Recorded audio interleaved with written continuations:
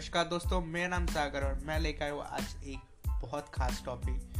बहुत लोगों ने ये पहले किया होगा, बहुत लोगों ने सोलो ट्रैवलिंग किया होगा, बट बहुत लोगों ने नहीं किया होगा।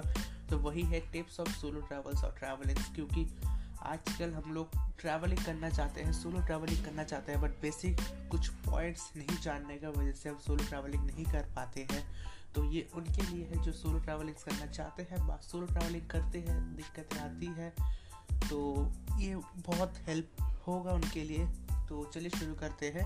तो जो पहला टॉपिक है वो है होटल सिलेक्शन। क्योंकि आप अगर कोई भी ट्रैवलिंग कर रहे हैं, कुछ भी कर रहे हैं, सबसे मस्ट है होटल सिलेक्शन। क्योंकि आप अगर ग्रुप्स के साथ कर रहे हैं या फैमिलीज के साथ या फ्रेंड्स के साथ कर रहे हैं तो आपको जो है होटल्स में प्राइसेस डिवाइडेड हो जाता है। बट अगर आप सोलो कर रहे हैं, सिंगल कर रहे हैं, तो आपको ही पूरा खर्चा उठाना पड़ता है। तो आप हमेशा होटल्स जो है 500 से 700 रुपये पर नाइट के रेंज में आप होटल्स ढूंढिए। साथ ही में आप डोरमेट्री भी ट्राई कर सकते हैं, जो कि 300 से 500 रुपये पर नाइट की रेंज में आ जाता है। उसी के साथ बाथरूम शेयरिंग रहता है, बट लड़कियों के लिए वो इन डोरमेट्री बाथरूम रहता है, तो आप ये भी ट्राई कर सकते हैं। और अगर आपका बजट ज़्यादा है तो आप उससे भी ज़्यादा होटल्स में रह सकते हैं। आप अगर होटल बुक कर रहे हैं तो ऑलवेज आप एक चीज़ करना कि आप एडवांस में बुक करें। इससे कि आपका एक कंफर्मेशन रहेगा कि आप कहीं पर भी अगर ट्रैवलिंग पे जा रहे हैं तो आपको कंफर्म होटल्स मिलेगा, जहाँ पर भी आप नाइट स्टे कर सकते हैं। रात को ही रहेंगे क्योंकि सुबह तो हम घूमते ही हैं।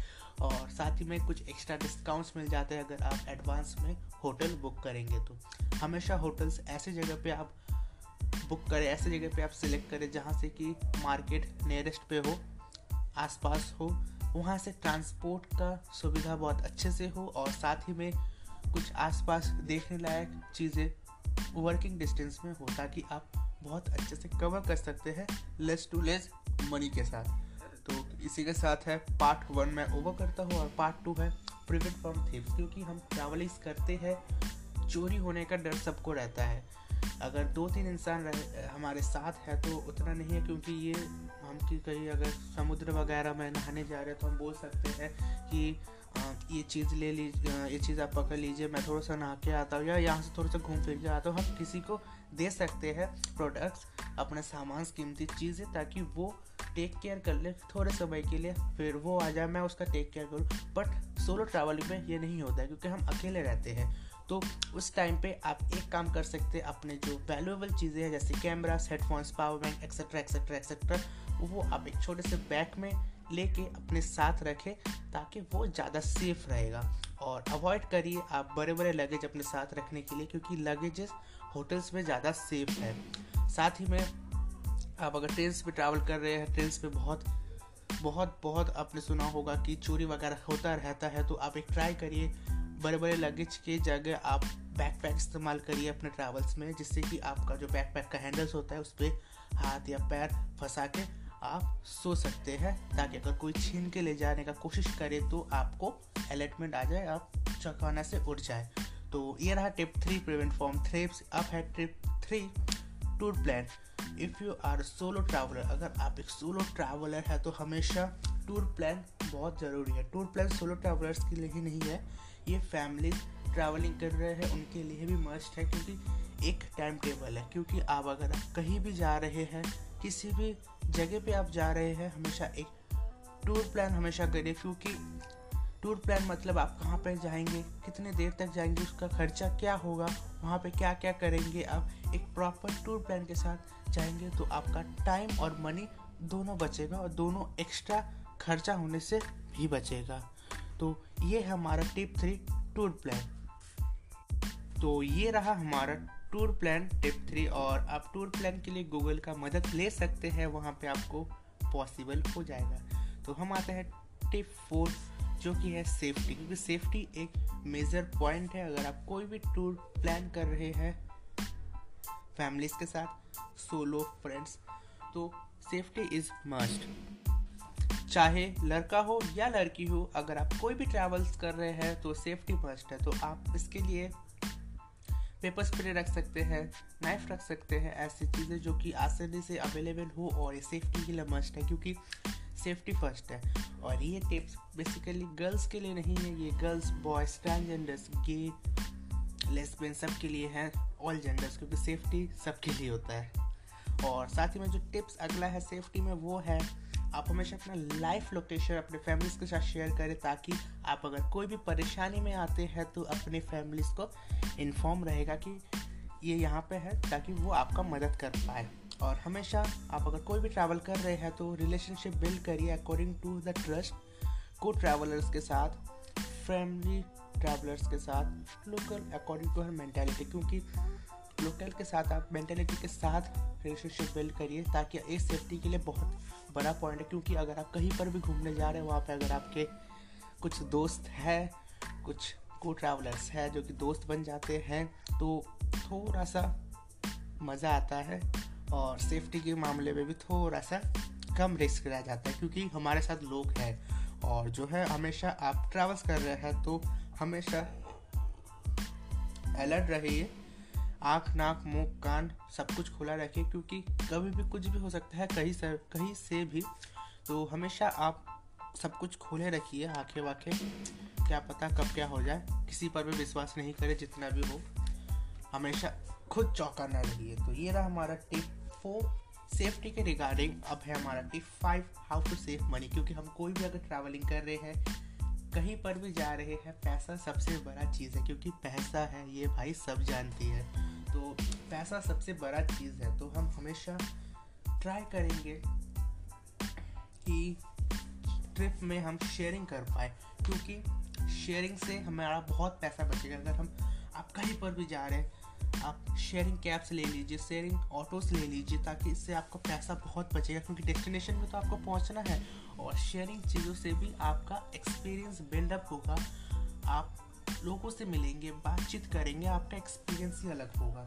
और जैसे कि मेरा एक अपना अनुभव बताता हूँ, मैंने कुछ दिनों पहले एक बोट राइडिंग करा था, जिसमें कि को ट्रैवलर्स थे मेरे कुछ 3, उनको ये एक पैसेंजर चाहिए था और मैं था अकेला, और 600 रुपीज़ का बोट राइडिंग था। तो मेरे लिए वो 600 का पूरा पड़ता अगर मैं अकेले था, और उनको लिए भी 600 का ही पड़ता। तो मैं उनके साथ ज्वाइन अप हो गया हूँ, और साथ ही में हमने ट्रैवलिंग किया, बोट राइडिंग किया। तो मेरे को पड़ा 150 का और उनको पड़ा 450 का। तो उनका भी 150 बचा और मेरा भी 350 बचा, 450 बचा। तो हाँ, और इसी के साथ मैंने कुछ दोस्त भी बनाए। तो ऐसे ही ट्रैवलिंग किया जाता है और पैसे भी बहुत बचते हैं। तो ऐसे ही आप पैसा सेव कर सकते हैं और एडवेंचर राइड्स भी इंजॉय कर सकते हैं, फ्रेंड्स भी बना सकते हैं। और साथ ही में आप अगर कोई भी ट्रिप अगर आप प्लान कर रहे हैं, तो हमेशा 2-3 महीने पहले से ही पैसे सेव करना शुरू कर लीजिए, क्योंकि हर महीने 2-3 हज़ार रुपये सेव कर लेंगे तो जो फाइनल अमाउंट आपके हाथ में आएगा वो बहुत ज़्यादा आएगा, जिससे कि अच्छे से एक सोलो ट्रिप ऑर्गेनाइज हो सकता है। कभी कभी ग्रुप ट्रिप भी ऑर्गेनाइज हो जाता है, अगर आप अच्छे से पैसा सेव करेंगे तो। अगर आप जो भी बड़े बड़े बिल्स हैं उनको आप क्रेडिट कार्ड से पे करें, ताकि आपको उस पैसे को रिटर्न करने के लिए, उस पैसा को वापस पे करने के लिए थोड़ा सा समय और मिल जाए। और साथ ही में आपको रिवॉर्ड्स भी मिलते हैं क्रेडिट कार्ड से, तो आप हमेशा क्रेडिट कार्ड का ही पे करिए बड़े बड़े बिल्स के लिए। और साथ ही में आप सारे कैश अपने एक ही जगह पे मत रखिए, उसको सेपरेट कर लीजिए, अलग अलग जगह पे रखिए, ताकि ट्रिप्स वगैरह में पॉकेट मारी या गुम हो जाने का चांसेस ज़्यादा रहता है। तो उससे आपका पैसा भी बचेगा और आपको कोई ज़्यादा नुकसान भी, ज़्यादा प्रॉब्लम, ज़्यादा पैसे का लॉस भी नहीं होगा। और साथ ही में अगर जहाँ पे ऑनलाइन पेमेंट का अवेलेबल हुआ फीचर्स है, आप वहाँ पे ऑनलाइन ही पेमेंट करिए, ताकि आपका कम कैश आप अपने कैरी करिए। और साथ ही में आप लेस कैश, बहुत ही कम कैश कैरी करिए, ज़्यादा कैश मत कैरी करिए, और अपने साथ हमेशा ATM कार्ड व डेबिट कार्ड साथ पे रखिए। ये था हमारा tip number 5 how to save money. अब हम बोलेंगे tip number 6 how to enjoy, क्योंकि कोई भी ट्रिप हम ऑर्गेनाइज करते हैं तो सबसे मस्ट रहता है कि हम एंजॉय कैसे करेंगे, क्योंकि अकेले में भी बहुत एंजॉयमेंट करा जाता है। ऐसा नहीं है कि अकेले में एंजॉयमेंट करा नहीं जाता, अकेले में बहुत करा जाता है। अगर आप सोलो ट्रैवलर्स हैं तो हमेशा अपने साथ अपना हेडफोन स्पीकर साथ रहिए ताकि आप अपने फेवरेट सॉन्ग के साथ उस जगह के साथ फेवरेट सॉन्ग ऑन करके मिलियंस ऑफ मेमोरीज क्रिएट कर सकते हैं। लाखों करोड़ों हजारों अरबपति करोड़पति मेमोरीज क्रिएट कर सके। और अगर कोई भी जगह पे आप बोर हो रहे हैं तो वहाँ से आप जल्द से जल्द बाहर आ जाए। ज़्यादा स्पेंड ना करिए टाइम, और जहाँ पे आपको मज़ा आ रहा है वहाँ पे ज़्यादा से ज़्यादा टाइम स्पेंड करिए। इंजॉयमेंट के लिए आप अननोन पीपल के साथ ड्रिंक करना अवॉइड करिए, ये आपके लिए ही नुकसानदायक हो सकता है। तो ये है tip number 6, how to enjoy. अब है tip number 7, how to make own pictures, how to take own pictures. तो जैसे कि हम सोलो ट्रैवल कर रहे हैं तो कोई हमारे साथ नहीं है, तो हमारे साथ फ़ोटोज़ कैसे हम खींचें। देखिए आजकल हर एक व्यक्ति के पास ज़्यादातर 8 से 10 हज़ार के करीब फ़ोन रहते ही रहते हैं। 8 से 10 हज़ार रुपये के करीब फ़ोन रहते ही रहते हैं, जिसपे कि एक अच्छा सेल्फी कैमरा और बैक कैमरा रहता ही है। तो आप सेल्फी ले सकते हैं। अगर आप बोल रहे हैं कि मेरे को फुल बॉडी लोकेशन के साथ फ़ोटो खींचना, तो हमारा इंडियन कल्चर, आप किसी को भी बुला के फ़ोटो खींच सकते हैं। अपना को ट्रैवलर कोई भी है आसपास बुला के फ़ोटो खींच सकते हैं। कोई भी फैमिलीज में से अगर कोई है, किसी बच्चे को या किसी को भी बुला के फ़ोटो खींच सकते हैं, जो कि ट्रेडिशनल है। और साथ ही में आप हमेशा अपने साथ सेल्फी स्टिक्स, चॉकलेट, टॉर्च और ऑफलाइन मैप, सनग्लासेस साथ रहिए, क्योंकि साथ रखिए ताकि ये आपको बहुत स्टेप पर हेल्प करेगा। आप सोलो ट्रैवल कर रहे हैं इसलिए। और टिप नंबर 8 जो है वो है फूड। तो आप हमेशा कोई भी रेस्टोरेंट में कहीं पर भी ट्रैवल कर रहे हैं तो आप हमेशा हाफ पोर्शन, फुल पोर्शन के बदले half plate, half portion order करिए, क्योंकि हम ट्रैवल कर रहे हैं, कभी ना कभी कुछ ना कुछ खाते रहते हैं घूमते घूमते। कहीं भेलपूरी, कभी पानी पूरी, कभी झालमुड़ी, कभी चिप्स, कोल्ड ड्रिंक्स, इसलिए हमारा पेट्स भरा रहता है। और अगर आप एक प्लेट फुल पोर्शन ऑर्डर करेंगे तो अननेसेसरी फूड वेस्टेज होता है। मैंने अपने ट्रिप्स में ये बहुत ही नोटिस किया है। 80% पीपल ऐसे ही फुल प्लेट मंगवा के अननेसेसरी फूड वेस्ट करते हैं, पैसा वेस्ट करते हैं। तो आप हाफ पोर्शन मंगाइए। अगर आपको थोड़ा और भूख है तो आप थोड़ा सा, जितना भूख है उतना आप फिर से मंगा लीजिए। इससे अननेसेसरी फूड वेस्टेज कम होगा और साथ ही में आपका पैसा भी वेस्ट होने से बचेगा, इससे पैसा भी आपका बचेगा। और साथ ही में मैं प्रेफर करता हूँ कि आप ढाबा व लोकल शॉप से ही खाना खाइए, इससे कि आपको बेस्ट, चीप और कस्टमराइज फूड मिलेगा। जैसे आपको चाहिए, जितना आपको चाहिए वो थोड़ा ज़्यादा भी दे देते हैं एज़ कम्पेयर होटल्स में जितना पोर्शन वो लोग ले आते हैं बस उतना अगर एक्स्ट्रा मंगाएंगे तो नहीं मिलते। बट छोटे छोटे शॉप्स, ढाबा में अगर आप थोड़े से ज़्यादा मांगेंगे तो वो दे देते हैं फ्री ऑफ कॉस्ट में। तो ये रहा। और टिप नंबर 9 है ट्रांसपोर्ट, क्योंकि कहीं पर भी जाने के लिए सबसे मेन होता है ट्रांसपोर्ट। तो आप अगर लोकल साइट सीइंग करना है, अगर आसपास जगह कुछ अगर फेमस जगह है वहाँ पे अगर आपको देखना है तो आप रेंट ले सकते हैं स्कूटी। अगर आपको ड्राइविंग नहीं आता है तो आप ई रिक्शा अवेलेबल कर सकते हैं, क्योंकि हर एक स्टेट में, राज्य में अभी ई रिक्शा अवेलेबल हो चुका है। ई रिक्शा, बैटरी जिससे कहते हैं, टोटो कहते हैं बहुत जगह पे, वो वहाँ पे जा सकते हैं। बहुत रिजनेबल प्राइस में होता है, वहाँ से कर सकते हैं।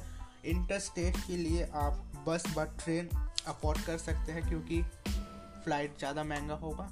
और इसी के साथ आई होप कि मेरे उस कुछ टिप्स के वजह से, ये 9 टिप्स के वजह से आपको हेल्प होगा अपने अगला सोलो ट्रिप्स में, और या भी फैमिली ट्रिप्स में भी इस्तेमाल कर सकते हैं, ताकि एक बेहतर ट्रिप बन जाए आपका और मेमोरेबल बन जाए। अगर आपका ट्रिप में कोई भी पॉइंट, ये मेरा कोई भी पॉइंट काम आए तो आई होप मेरा ये ब्रॉडकास्ट बनाना सफल रहा।